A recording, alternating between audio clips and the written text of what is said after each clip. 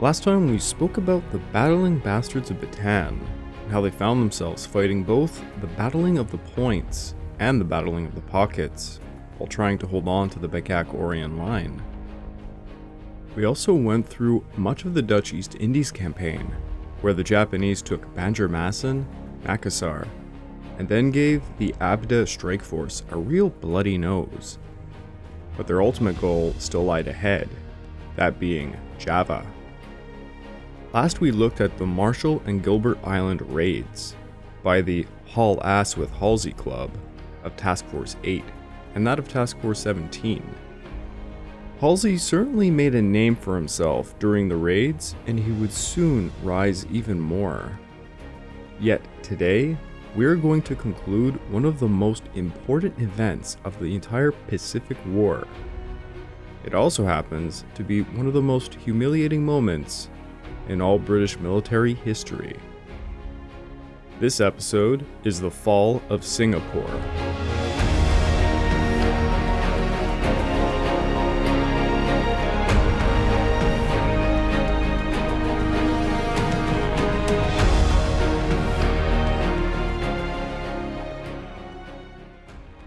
Well, hello then. Welcome back to the Pacific War Podcast week by week, and I'm your dutiful host, Craig Watson. But before we can even start, I need to remind you, this podcast is only made possible through the efforts of Kings and Generals over at YouTube. Perhaps you want to learn a bit more about World War II? Kings and Generals has an assortment of episodes on World War II and much more, so go give them a look over at YouTube.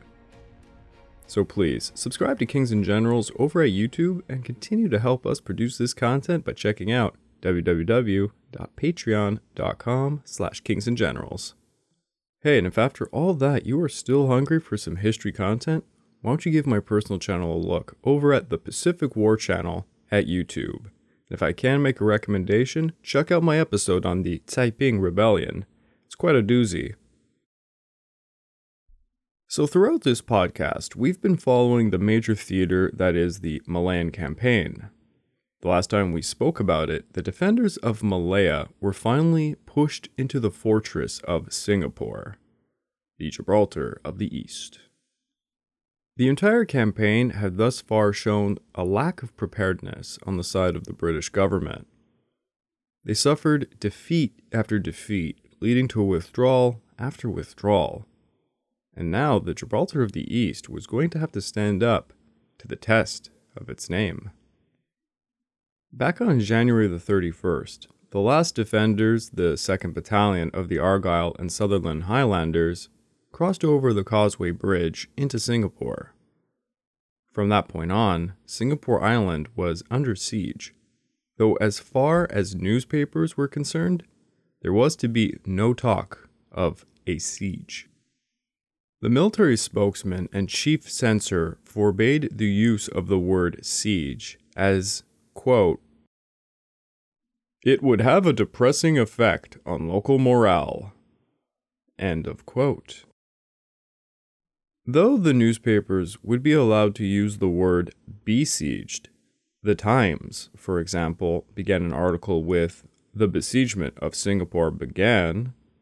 Regardless of all that, Sir Winston Churchill did not need to read the articles on Singapore to tell him what was happening there. 2 weeks prior, Churchill sent a message to Wavell with a clear message. It read, quote,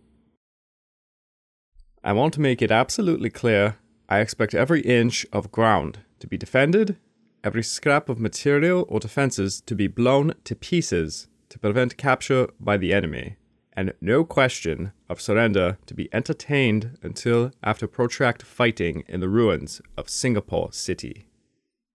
End of quote. Wavell would pass on Churchill's Gotterdammerung orders to Percival, who now faced two challenges. The first was he had to contest and defeat any Japanese invasion of Singapore's northern coast.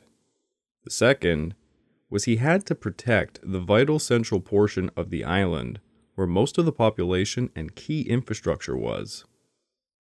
In line with Churchill's orders, Percival ordered the destruction of the naval base at Singapore done under utmost secrecy.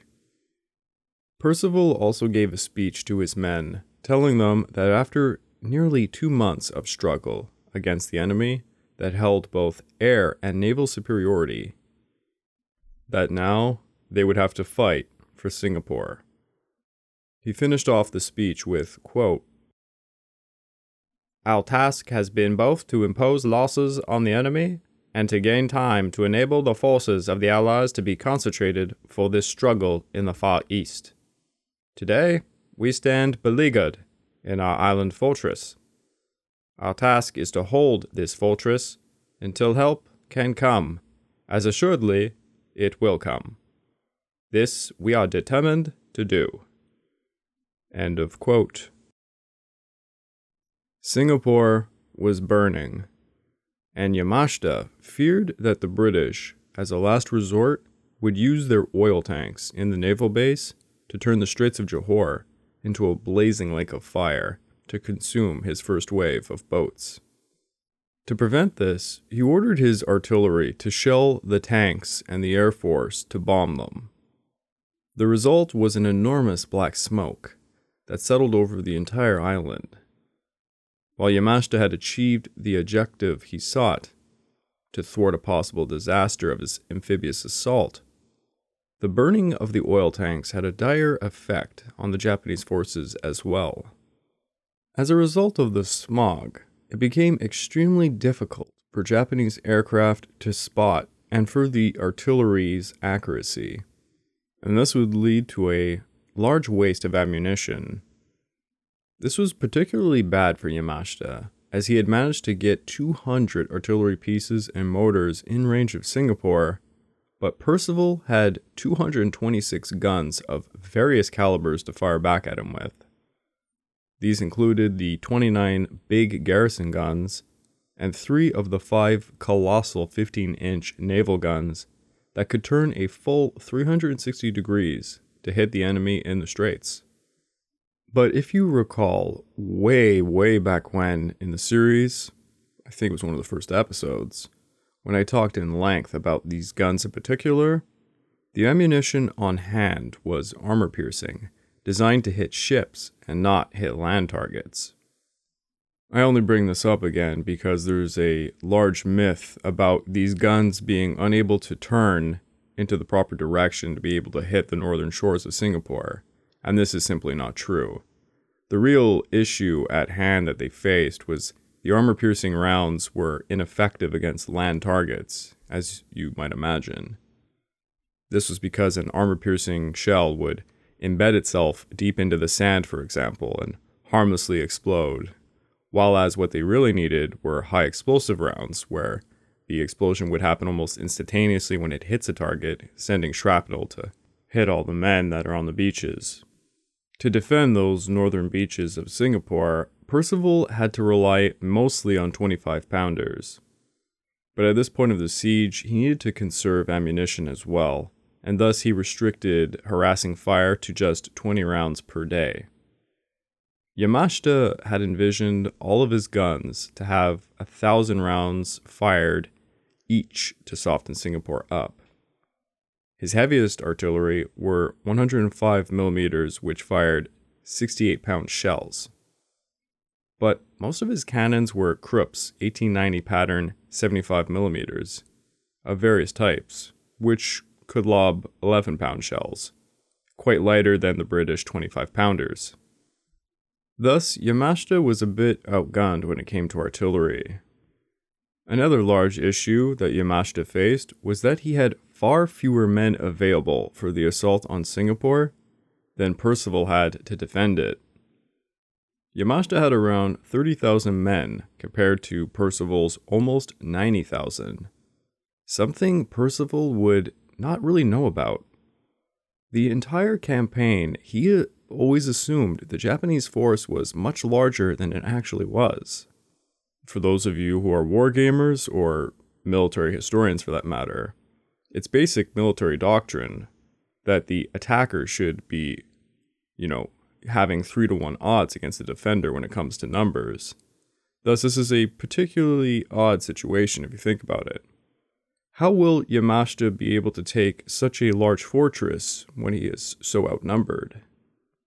The island of Singapore has 72 miles of coastline. It was obvious the main thrust of the enemy would hit the northern shore. But this did not stop Percival from keeping units south, like the Manchesters, a regular machine gun battalion that had arrived on the island from Palestine in 1938, where they were still in pillboxes on the southern coast, and they had not fired a single shot in action during this entire war. Percival could not bring himself to move such units, as he had been outflanked so many times by Yamashita during the Malayan Campaign. What if Yamashita combined an attack on the northern shore with a simultaneous amphibious assault in the south? Maybe even an airborne drop attack? What if he did all of the above? It was much better to have the entire coastline covered and then draw from formations to face the most obvious threat. Now, Yamashita's main attack would unquestionably come from the northern shore. The only question was, at which end? Wavell thought it would be west of the causeway, where the waters now rushed through the gap that had been blown up. This was the most obvious point of entry, because the straits were narrowest here, between 600 to 2,000 yards, with the Skudai River estuary positioned to hide small boats as well. Thus, Wavell advised placing the 18th Division, the freshest of them all, to defend that location. But it was not up to Wavell. Despite being the supreme commander, his role was not to dictate to generals in the field exactly how to deploy their troops. Percival made two defensive lines. The first, the Jurong Line, was on the western side of the island, stretching from the lower waters of the river Kranji southwards to the upper waters of the river Jurong. On the eastern side was the Serangoon Line, which extended from the lower reaches of the Serangoon River southwards towards the coast. Thus, these lines had been surveyed and drawn on a map, but they were completely unprepared in reality. On the northern shore of the island was quite a similar situation. There was to be 4 defensive areas in Singapore. The southern area extended from the river Jurong eastwards around the coast and up to Changi. Major General Keith Simmons commanded there with the 1st and 2nd Malaya Brigades, the Straits Settlement Volunteer Force, and the Fortress Garrison Troops. Then there was the northern area, stretching from Changi around the northern and eastern coast to the pipeline near Woodlands. It was defended by the British 18th Division under Major General Merton Beckwith Smith and the 11th Indian Division under overall command of Lieutenant General Lewis Heath. The western area extended westwards from the pipeline near Woodlands, Bukit Timah, and the Jurong River. This was defended by the 8th Australian Division of General Bennett and the semi-trained 44th Indian Brigade. There was also a reserve area, roughly bounded from west to east by the Bukit Timah and Paya Lebar, and from the Seletar Reservoir in the north to around Holland Road in the south. This was commanded by Brigadier Paris with the undermanned 12th and 15th Indian Brigades. Percival, perhaps believing west of the causeway was too obvious, decided the main landings would most likely come at the east of the causeway. Unfortunately for Percival, this most definitely would not be the case. Percival had to rely on patrols using saipans to sneak across the strait to spy and gain intel on the Japanese positions. East of the causeway, patrols found Japanese equipment on Ubin Island, which is east in the strait. This, accompanied by artillery fire on the East Anglian Division's area, seemed to suggest to Percival that he was right, the Japanese were going to hit the northeastern part of Singapore. But then 2 Australian patrols had also confirmed a heavy buildup of Japanese troops opposite of the western sector. The patrols successfully reported large concentrations of enemy troops facing the western area, but saw only very few landing craft on the Malayu River. This caused Percival to disregard the gathered intelligence as insignificant, with the Malaya Command still believing that the main attack of the invaders was coming towards the northeastern sector, and not that of the northwest. All the patrols could not seem to find where Yamashita was concealing his boats.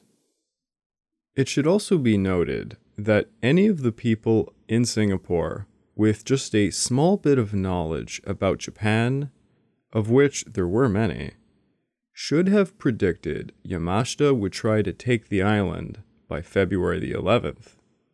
This was, after all, Kigensetsu, Shinto's most important holiday celebrating the birth of Emperor Jimmu Tenno, the descendant of sun goddess Amaterasu. Yamashita was convinced that Singapore was his for the taking, and well aware how pleased his superiors would be with him if he completed its conquest by Kigensetsu. After all, it had taken merely 55 days to conquer all of Malaya, at the cost of under 2,000 Japanese deaths and under 3,000 wounded. His forces had advanced 700 miles, repaired over 250 bridges, and killed an estimated 5,000 defenders, captured 8,000, and even took some senior officers like Painter and Challen. Soon, Singapore would be no more than a vast prison camp, as the IJN squeezed the blockade, not allowing for further escape. And despite all of this, Yamashita's force could not settle down for a long siege. They were needed for operations against Sumatra, Java, New Guinea, New Britain, and countless other parts of the Pacific, after all. Thus, speed was imperative now. Also, the longer Yamashita took, the better prepared the defenders would become. The problem for Yamashita was by rushing in, his forces might make a blunder and release the 90,000 strong Lion to come out and fight him in the Straits of Johor, something he really didn't want. When Yamashita made it to the Straits, he promised Tokyo he would attack within a week. 0 hour was set shortly after sunset on February the 7th. Despite this, 2 of his divisional commanders asked for an additional 24 hours to prepare, and Yamashita gave it to them without any impatience, knowing very well that if they asked for it, they most likely needed it. Despite giving them that time, action would be made on the 7th. All day, 52 guns of various types supporting Nishimura's Imperial Guards Division on the Japanese left flank had been shelling the East Anglians near the Changchi on the easternmost part of the coast, where some of the big 15-inch guns were. Under the cover of darkness, the Imperial Guards Battalion boarded their boats, which were powered by some very noisy engines, heading for Ubin Island. To the astonishment of them, their noisy engines did not seem to alert the defenders, and they made it to the island unopposed. Percival decided not to station troops upon the island that held the highest point overlooking Changchi, because he simply did not have enough troops to defend it. Instead, he allowed it to be twice patrolled by the 4th Norfolks, who suffered their first fatality when they accidentally shot at another in the dark on a patrol. The fact that the island was taken unopposed gave Yamashita some concern. The attack was a feint after all, made to draw out the attention from the western sector where Yamashita planned to throw the kitchen sink at Singapore. But then there was some consolation, as the British artillery was peppering the eastern side and not the western side, where Yamashita had put a large part of his artillery. In the end, the concentrated artillery fire over the east coast positions bolstered Percival's conviction that the Japanese were going to invade the northeastern area. On February the 8th, at 10 a.m., the Japanese barrage began to rain hell over the entire northern coast. The barrage would last for 15 hours, shooting over 88,000 shells along the straits, ripping down telephone lines and isolating forward units as they trembled in their foxholes. But at 7 p.m., the barrage began to fire almost exclusively on the west coast of the island. Then, at 8:30 p.m., the barrage began to subside, and for the first time, the men of the 20th Battalion's D Company could hear the sound of boat engines, which the barrage had been masking. The Australian patrols had not been able to locate Yamashita's boats, which were all hidden in the jungle bordering the Skudai River. Yamashita's fleet consisted of 50 steel-hulled landing crafts, which had been deployed during the invasion of Thailand and Kota Bharu. Each could hold about 50 men. The majority were collapsible assault boats with motors, the same used to take Ubin Island. Up to 300 vessels came rushing out of the river's mouth and spread out through the straits approaching the enemy shoreline. The men in the boats wondered how far would they get across until the British began to rain death upon them. A Bren gunner, Colonel Nichol, of the 20th Battalion, fired the first shots at around 300 yards. The incoming force was the best part of Yamashita's 5th and 18th Divisions. Not all at once, for he did not have nearly enough boats for that, but in waves of around 4,000 at a time. The forward defenders had around 3,000 Australian infantry, who had spent 15 hours under bombardment until this very moment. On the northwest coast, Brigadier Harold Taylor of the Australian 22nd Brigade had deployed his 3 battalions across a front approximately 15 kilometers wide. He didn't have sufficient men to cover every piece of ground. He had reoccurring communication problems, and his water obstacles were almost non-existent. As a result, his position was very vulnerable. Yamashita chose the target to be the positions occupied by Taylor's 22nd Brigade. The position is what the Germans would call a Schwerpunkt, a weak point, where you would punch a hole through an enemy's defensive line, then spread out once you got past it. Once the landings began, 2 things were supposed to occur. Major Peacock's UK, British, and Malay searchlight crews were supposed to reveal the Japanese boats and hold the light beams over them so Vickers and anti-tank guns could exact punishment upon them. Despite telephone lines being in shambles, the light beam and gunfire should have been enough to start the entire process. Yet, this did not occur. The lights failed to come on, and because of the field telephones being in shambles, Commander Taylor assumed a generator had been cut off by shellfire. Although this was not the case, it just seems the light crews were waiting for orders that never came. The lack of illumination meant a lack of artillery fire, and the dark shapes came closer and closer over the strait. The artillery remained silent as forward infantry units fired 3-inch mortars and Vickers guns. 2 barges carrying some sort of explosives went off blazing like a beacon as they drifted towards their sister barges, illuminating them with their fires. Many of the Japanese landing crafts hit small islands where they set up motors and machine guns, such as on the island of Sarambun, around 400 yards from the coast. From these positions, they began to return fire upon the coastal defenders. The first to hit the beaches were the coxswains, and with them, one leading private, Kiyoshi Yamamoto, who was hit by shrapnel from a motor bomb, badly wounding his stomach, chest, and right hand. but Yamamoto held firm, driving through the dark until he hit the shore. Yamamoto apparently collapsed and died once he got his comrades to the beach and screamed out, "Tenoheka Banzai." His comrades would later find him with his right lung protruding through a shattered rib cage, and almost his entire uniform was crimson with red blood. Taylor's Australians in the forward position were inflicting hell upon the amphibious invaders.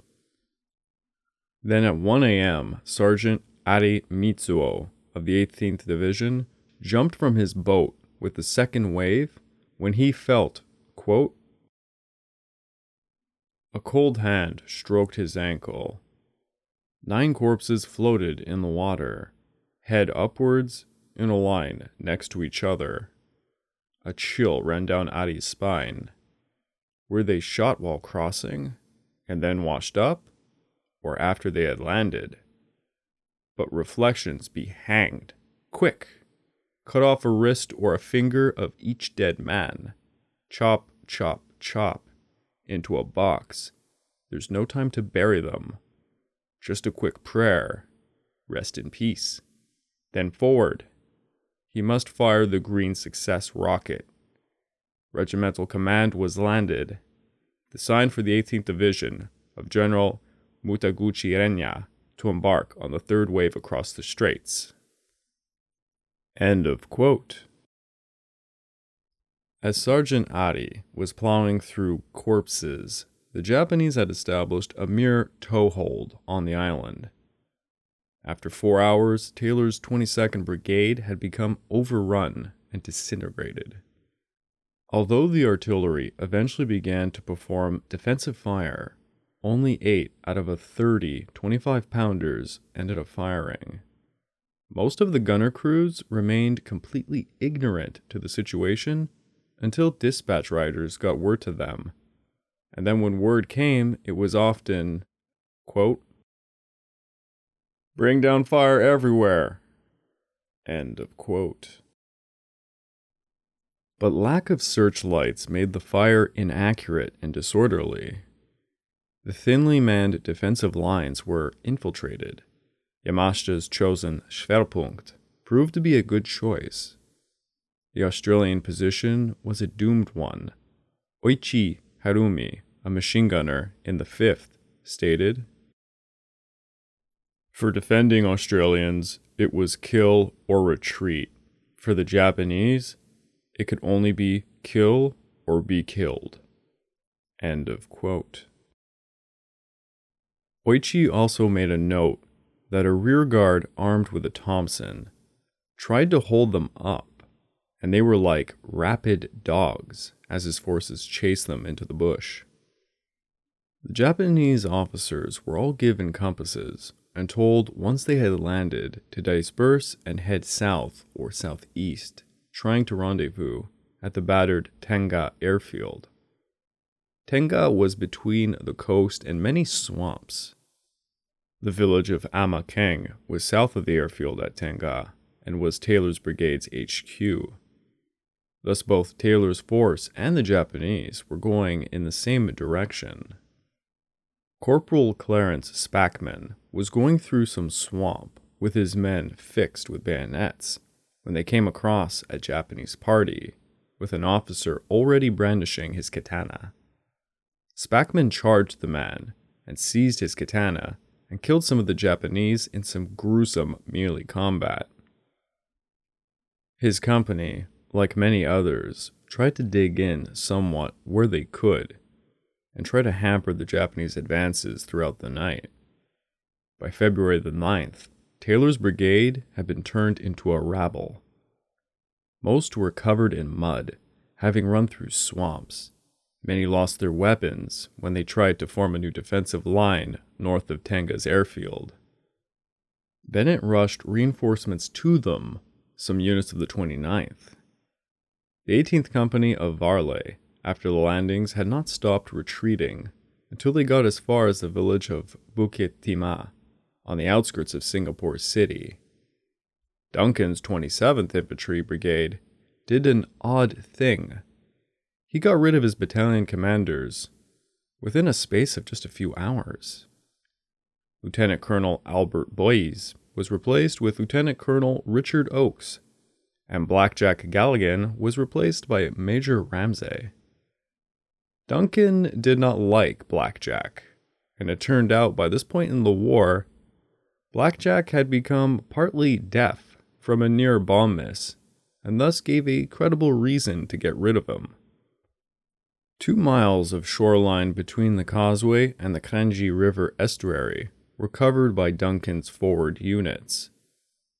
For the moment, the Japanese bridgehead remained entirely west of the Kranji River, and Duncan began to move all of his forces away from the shoreline and closer towards the left side of the Kranji to face the invaders. Duncan then decided to disobey orders from Bennett and told his men that in the event of a landing, they were to resist just long enough to allow the engineers to destroy 2 million gallons of motor fuel located in the Woodlands Fuel Depot, just west of the causeway. After that was done, they would withdraw from the causeway area altogether and leave only 2 brigades facing the river. Thus, his men would abandon the west-east axis and instead take up a north-south axis to make sure the Bukit Timah Road was held so they all could escape into Singapore if the enemy began to win. In the meantime, Nishimura was agitated by the Imperial Guard's role simply being a diversionary raid on Ubin Island. The humiliation was unthinkable, and Nishimura began to sulk to Yamashita, who had planned to keep the Imperial Guards in reserve and then send them out for the coup de grace. But his whining won out, and Yamashita allowed him to make an attack on the causeway. The causeway was very narrow, so Nishimura decided the first wave would be just a single battalion. At 8:30 p.m., boats carried the 4th Guards Regiment, and they met a similar situation that the Western landing forces had met. Field telephones had failed the defenders, and searchlights did not shine. Around the Kranji River, the Japanese ran into Oak's men, who held them back. But by the morning, when communications were restored between the defenders' HQs, Duncan learnt that his force was endangered of encirclement, as the Japanese might be crossing the Kranji further south. Thus he ordered a withdrawal as soon as the fuel tanks were all destroyed. At 4 a.m., they lit the fuel on fire. Soon the Mandai Kichil was all ablaze. The British had succeeded in setting some of the sea on fire. Caught up in the blaze was Corporal Tsuchikane Tominesuke, who recounted, "Fire lashed out over the mangrove and set it on fire. It spread quickly, feeding oil poured into the straits. Mother, mother," a voice could be heard moaning. It was a picture of hell, Abiyokan, Buddhism's worst of all hells. I stumbled along the edge of the beach. My gun felt slippy in my hands. Fire in all directions threatened to engulf me. Where to go? It seemed impossible to advance or to retreat. Then I stumbled across Corporal Imameto, who said, "We'll burn to death. Just standing here, let's attack." Shouting out to the battalion and platoons, we advanced. 1 and 2 comrades joined. Soon we were 5 black figures, looking all alike, with only the whites of our eyes glinting in the dark. We were covered in heavy black oil. End of quote. Nishimura got reports of the burning water and that the Kobayashi Regiment was last seen swimming in a sea of fire. Many men from Tushikane's company swam back to Johor, covered in oil. Nishimura became convinced he and his division had been slighted, and he was furious. He went on to blame Yamashita for, quote, recklessly forcing a passage without adequate preparation causes unnecessary casualties. End of quote. Nishimura wondered why his guards had been on the toughest beach. The 5th and 18th Divisions had such an easy time with theirs. Nishimura was livid. This was all done on purpose to mock his chocolate soldier force. He went to Yamashita's HQ in Johor to scream at him, only to find out Yamashita had crossed the straits hours earlier alongside Tuiji. Yamashita and Tuiji were breakfasting on dry bread at their new HQ in North Tenga. When Nishimura's chief aide showed up giving his report to Yamashita, Yamashita was disgusted and told Nishimura's aide that he was acting on reports given by a few panic-stricken men who fled the flames, and that as far as he was concerned, the Guards Division could do, quote, do as it pleases in this battle, because the 5th and 18th Divisions could take Singapore on their own. End of quote. Regardless, the Imperial Guards passed through the Abeokan, very pissed off and ready for revenge. Tsuchikane got involved in a grenade duel and led a bayonet charge.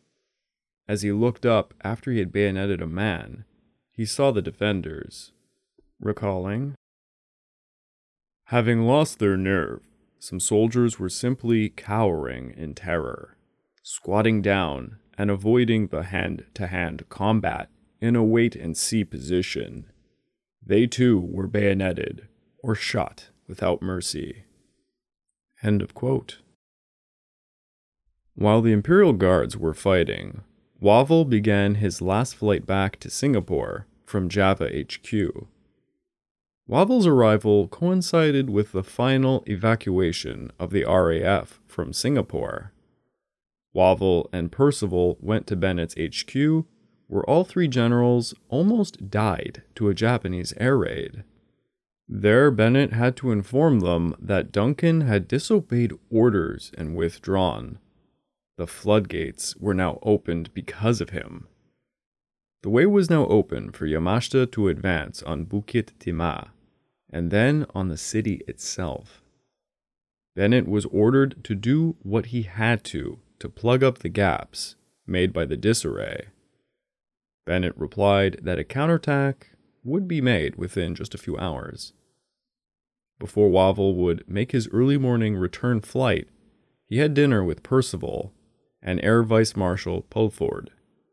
And just before the meal, a telegram arrived from Sir Winston Churchill. There must, at this stage, be no thought of saving the troops or sparing the population. The battle must be fought to the bitter end at all costs. The 18th Division has its chance to make its name in history.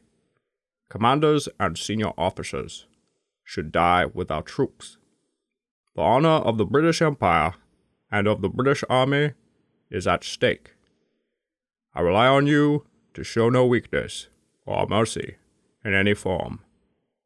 With the Russians fighting as they are, and the Americans so stubborn at Luzon, the whole reputation of our country and our race is involved.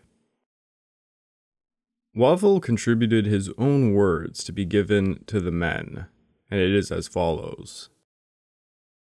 The Chinese, with an almost complete lack of modern equipment, have held the greater part of their country against the full strength of the Japanese. It will be disgraceful if we yield our boasted fortress of Singapore to inferior enemy forces. I look to you and to your men to fight to the end, and to prove that the fighting spirit that won our empire still exists to enable us to defend it. Lastly, Percival would add later on, It will be a lasting disgrace if we are defeated by an army of clever gangsters, many times inferior in numbers. The spirit of aggression and determination to stick it out must be inculcated in all ranks.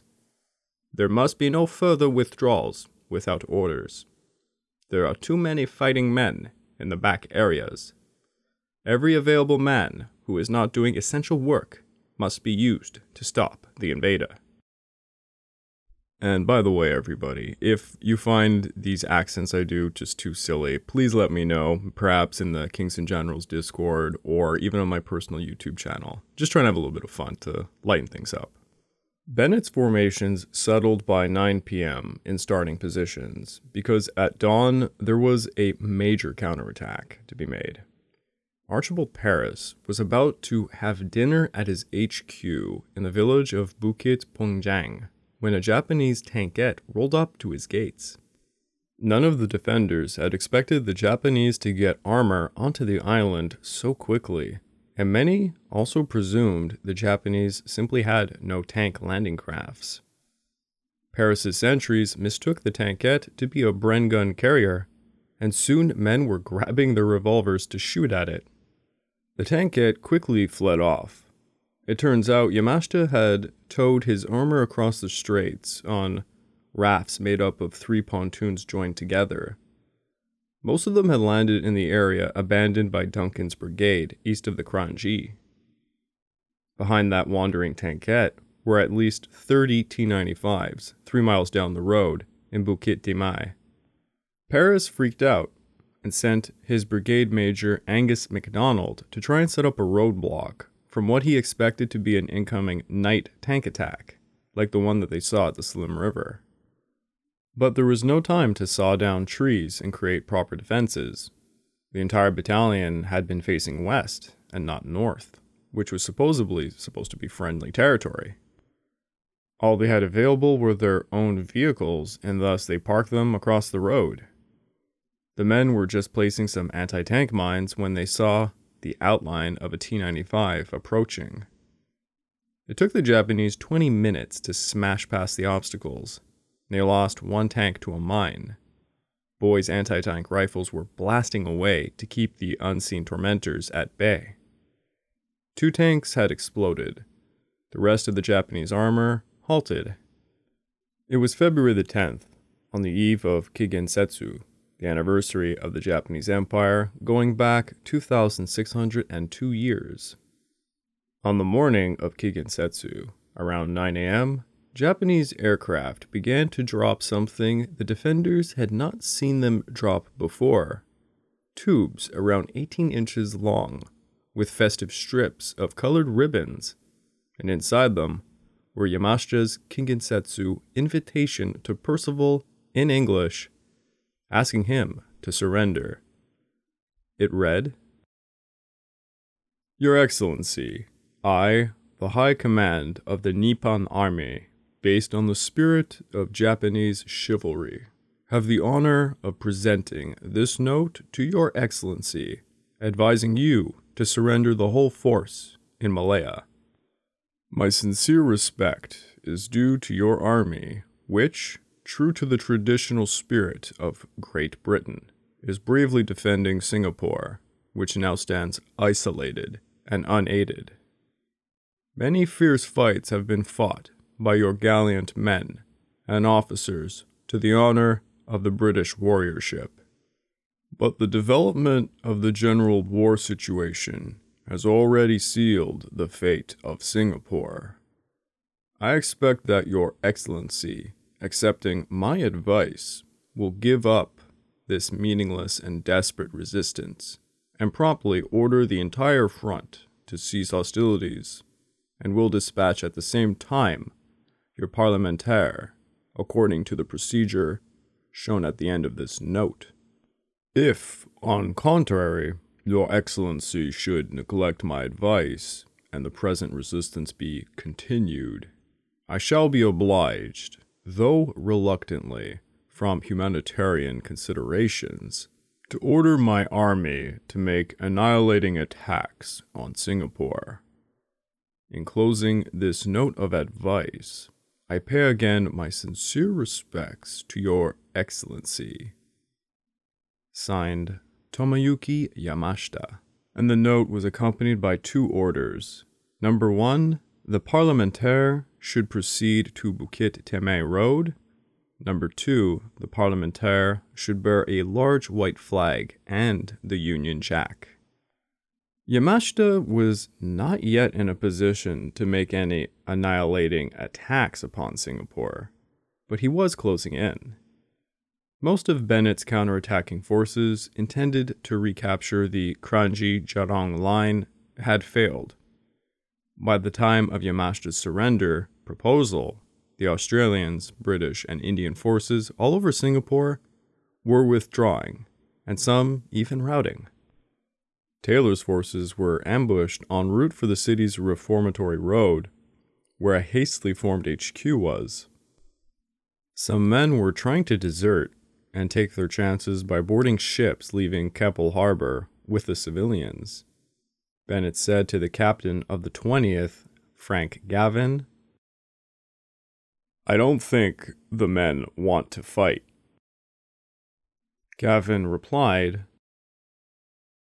"The men are very tired. Their rations have been irregular and inadequate. They have been constantly in contact with the enemy, and they feel they have been badly let down. I honestly feel that way too." When Wavell got back to Java, he sent word to Churchill about the situation. It was as follows. "Japanese with usual infiltration tactics getting on much more rapidly than they should in the west of the island.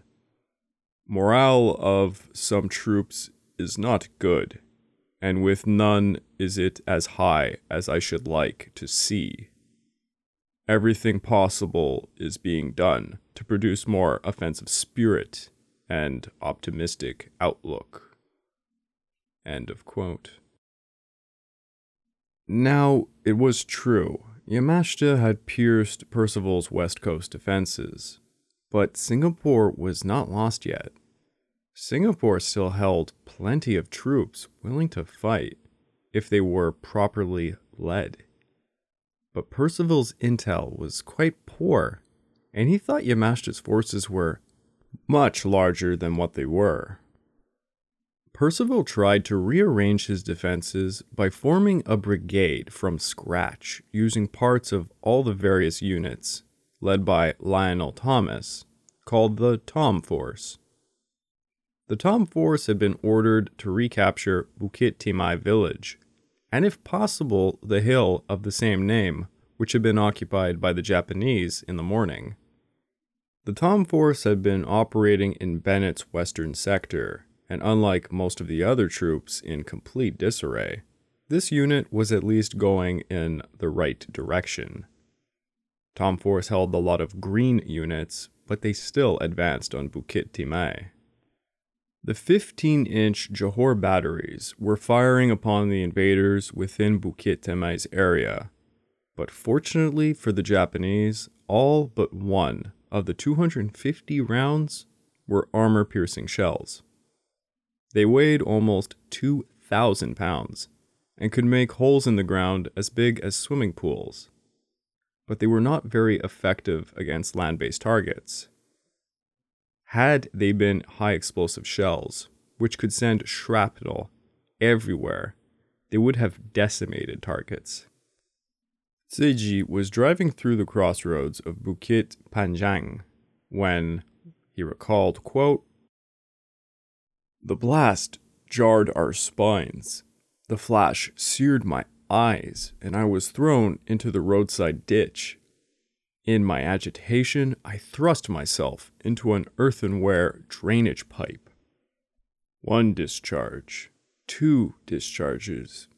I had no experience of such heavy projectiles, which tore holes in the ground 15 or 16 meters in diameter and 4 or 5 meters deep. Crouching like a crab inside the earthen pipe, I imagined what would happen if a shell fell on me. I had landed on the island with the intention of dying, but unconsciously I drew myself further into the pipe. End of quote.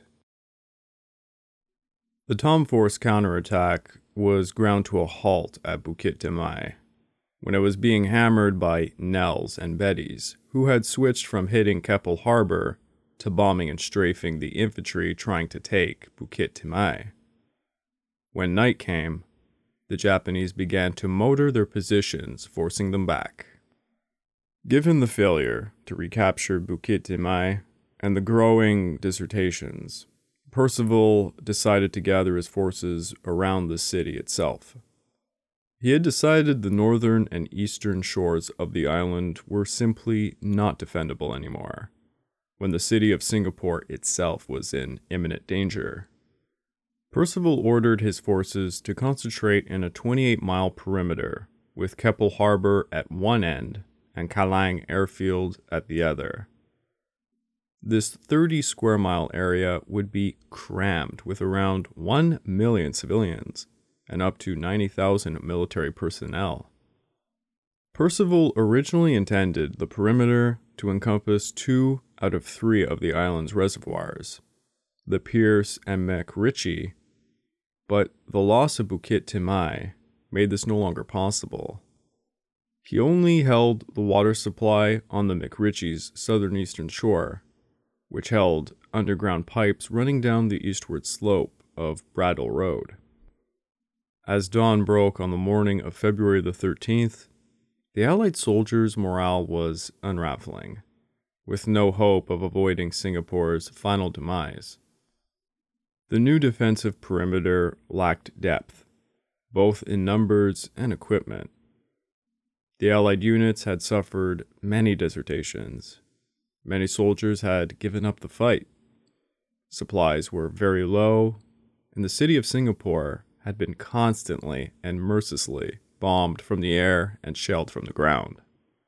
At 1 p.m., the Changi Fire Command was ordered to have 3 of its 15-inch guns readied for demolition by 6:30 p.m., so the enemy could not get their hands on them. Until their demolition, the guns were to fire away all the ammunition possible. So the guns began pouring shells into Bukit Timah, hoping to smash some of Yamashita's tanks. The British had no more aircraft, nor high grounds, so the shelling was done pretty much blind. The guns would fire around 194 shells, 80% of their ammunition, until 6:45 p.m. when they were exploded with demolition charges. The smaller 25-pounder field artillery, amongst several of the retreating regiments, were able to struggle back to the new defensive perimeter. As so many different forces made their way on crowded roads, Clothes and Nates bombed and strafed them.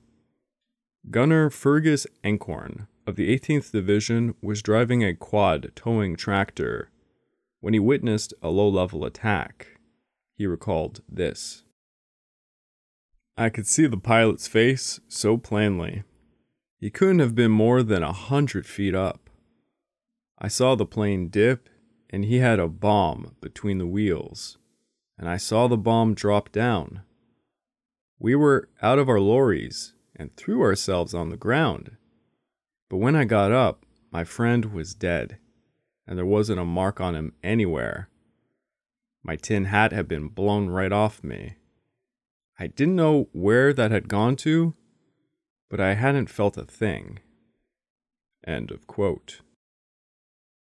Meanwhile, all the remaining ships at Singapore Harbor began to make a final evacuation. Civilians, airmen, and sailors had permission to leave, but many deserters tried to climb aboard any ship they could to escape. The HMS Durban was to be the flagship of an escort for the convoy bound for Batavia and Java's main port. Other warships like the destroyers Jupiter and Stronghold would also help. Radio Tokyo had been promising, quote, "There will be no Dunkirk for Singapore. End of quote. They certainly meant it.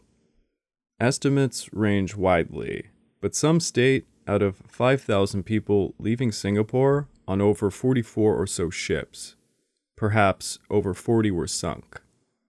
1,250 of those passengers would reach India or Australia. Many of them were civilians mixed in with some military personnel. These ships were hit from Japanese aircraft, and those who survived that were shelled to pieces in the Bukak Straits, though some fortunate ones were saved by select IGN ships, who allowed them to surrender. Even worse would be the situation at the Alexandria Hospital in Singapore City on Saturday of February the 14th.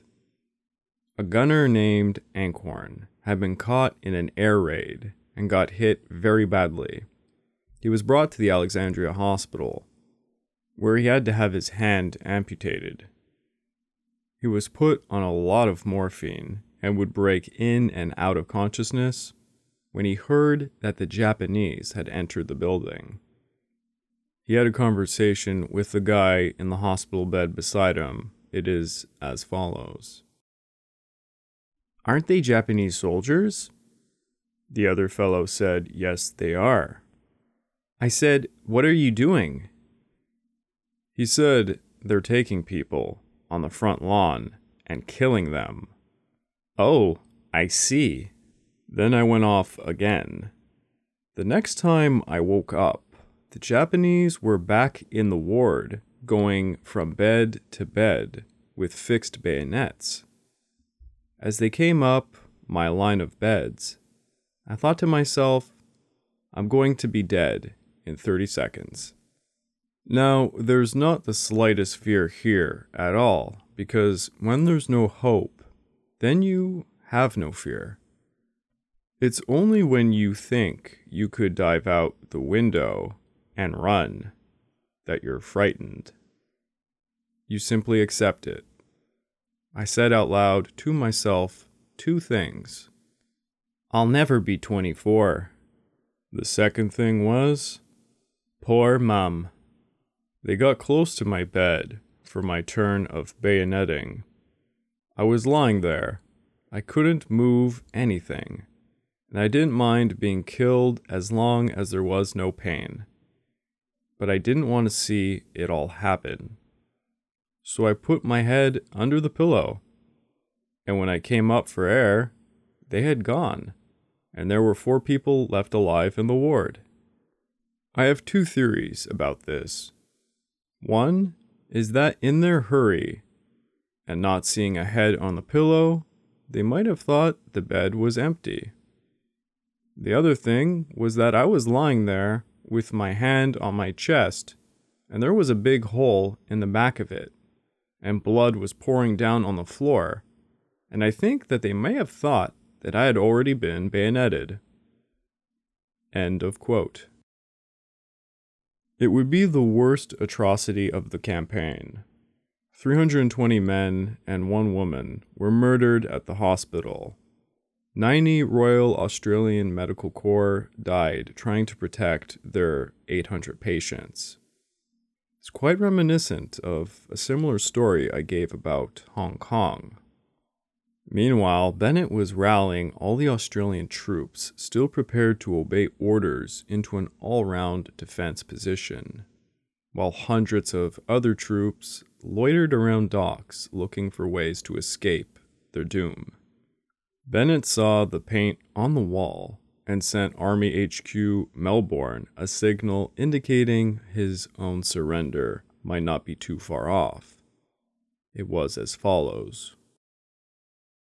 If enemy enters city behind us, we'll take suitable action to avoid unnecessary sacrifices. End of quote. To the north of the Australians was the 18th Division under Major General Beckwith Smith. House fighting with Boy's anti-tank rifles and 2-inch mortars were raging. Japanese snipers were taking a heavy toll on the defenders. The first Cambridgeshires would turn out to be Beckwith Smith's All-Stars. They had spotted a Japanese encampment on the northwestern shore of the Pierce Reservoir, where they were spending the day swimming and doing calisthenics. The Cambridgeshires brought a dozen Bren guns and some 2-inch mortars and lit them up from 400 yards away. On February the 15th, Percival received a telegram from Wavell giving him permission to surrender. It read as follows: "Time gained and damage to the enemy are of vital importance. When you are fully satisfied that this is no longer possible, I give you discretion to cease resistance. Inform me of your intentions. Whatever happens, I thank you and all your troops for your gallant efforts of these last few days." End of quote. Percival held a commander's conference at 9:30 a.m. The only commander who could not make it was Beckwith Smith, who reported heavy enemy infiltration at his 17,000-yard front. The 4th Suffolks and Foresters had been smashed by Japanese tanks. Carpenter's Cambridgeshires were clinging to their position. The Royal Artillery was running out of ammunition. The chief engineer, Brigadier Simpson, reported that Singapore City would run out of water in a day's time. Bennett and Heath had both been urging for surrender for a few days at this point. Thus, it was decided they would comply with the surrender terms Yamashita had offered 4 days prior. Then Bennett suddenly suggested, quote, "How about a combined attack to recapture Bukit Timah?" He was greeted with absolute silence. A Japanese flag was flown for 10 minutes from the Cathay building, indicating that Percival agreed to Yamashita's terms and would meet him at the Ford factory. Yamashita's forces were desperately short on weapons, ammunition, and food. He only had 18 tanks left, and his infantry were given orders to only be given around 100 rounds each. The fuel supplies had run so low that supplies between Singora and Johor had dried up. The men had to survive on 2 bowls of rice per day. Okay, what I'm about to give you is the old John Toland's The Rising Sun's book account of this event. I'm doing so because it's one of the few that gives a lot of full drama. It really umps up everything. But I will admit, it's not 100% accurate by any account. Percival arrived at 4:30 p.m. to the Ford factory, carrying a white flag himself. Inside the building was full of clamoring reporters, photographers, and newsreel men. Yamashita appeared and said, "The Japanese army will consider nothing but surrender." Yet Yamashita knew, despite everything, the British outnumbered his force 3-1, and he was gravely concerned they would soon figure this out. Percival stated back, "I fear we shan't be able to submit our final reply before 10:30 p.m. Yamashita was livid. The man must be stalling because he now realized the numerical inferiority of his force. Street fighting would lead to an absolute disaster. He said, "Reply to us only whether our terms are acceptable or not. Things must be settled swiftly. We are prepared to resume fighting." Percival continued to stall. Yamashita continued, "Unless you do surrender, we will carry out our night attack as scheduled."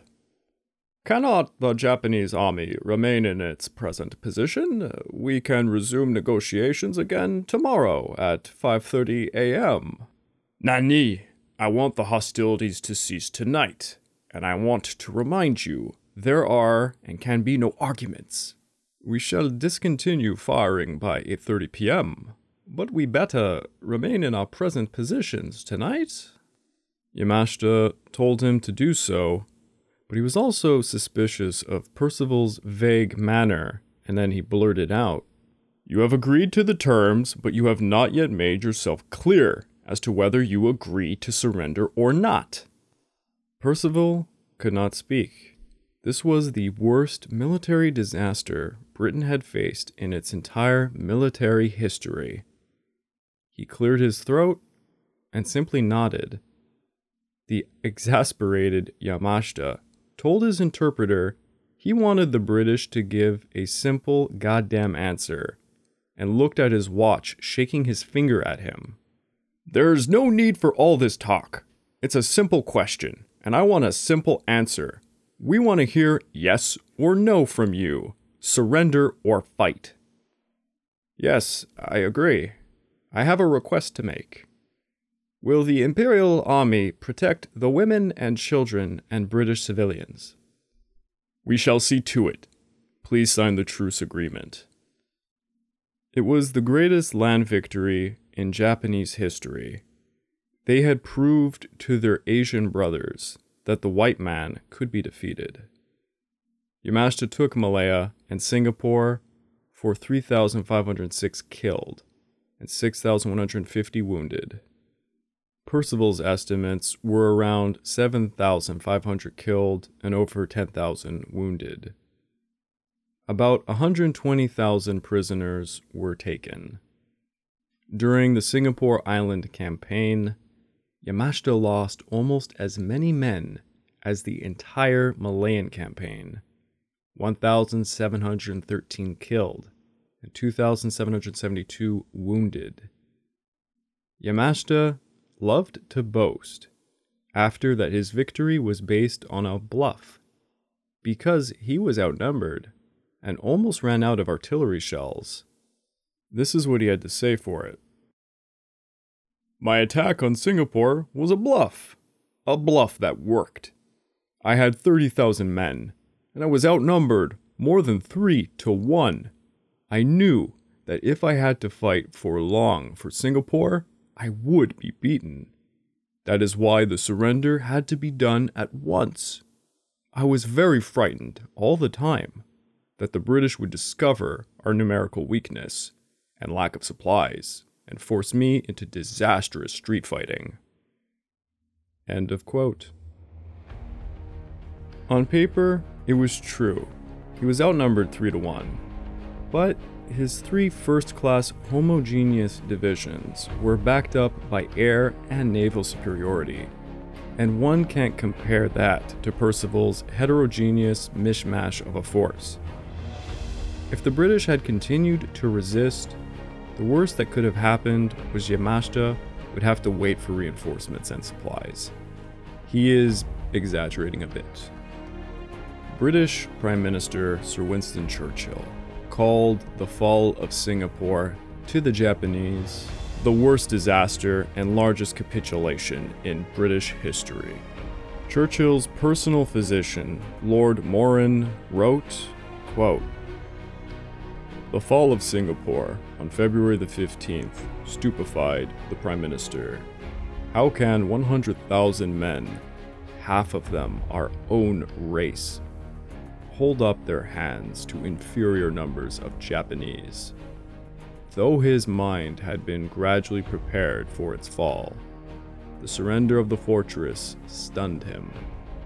He felt it was a disgrace. It left a scar on his mind. One evening, months later, when he was sitting in his bathroom, enveloped in a towel, he stopped drying himself and gloomily surveyed the floor. "I cannot get over Singapore," he said sadly.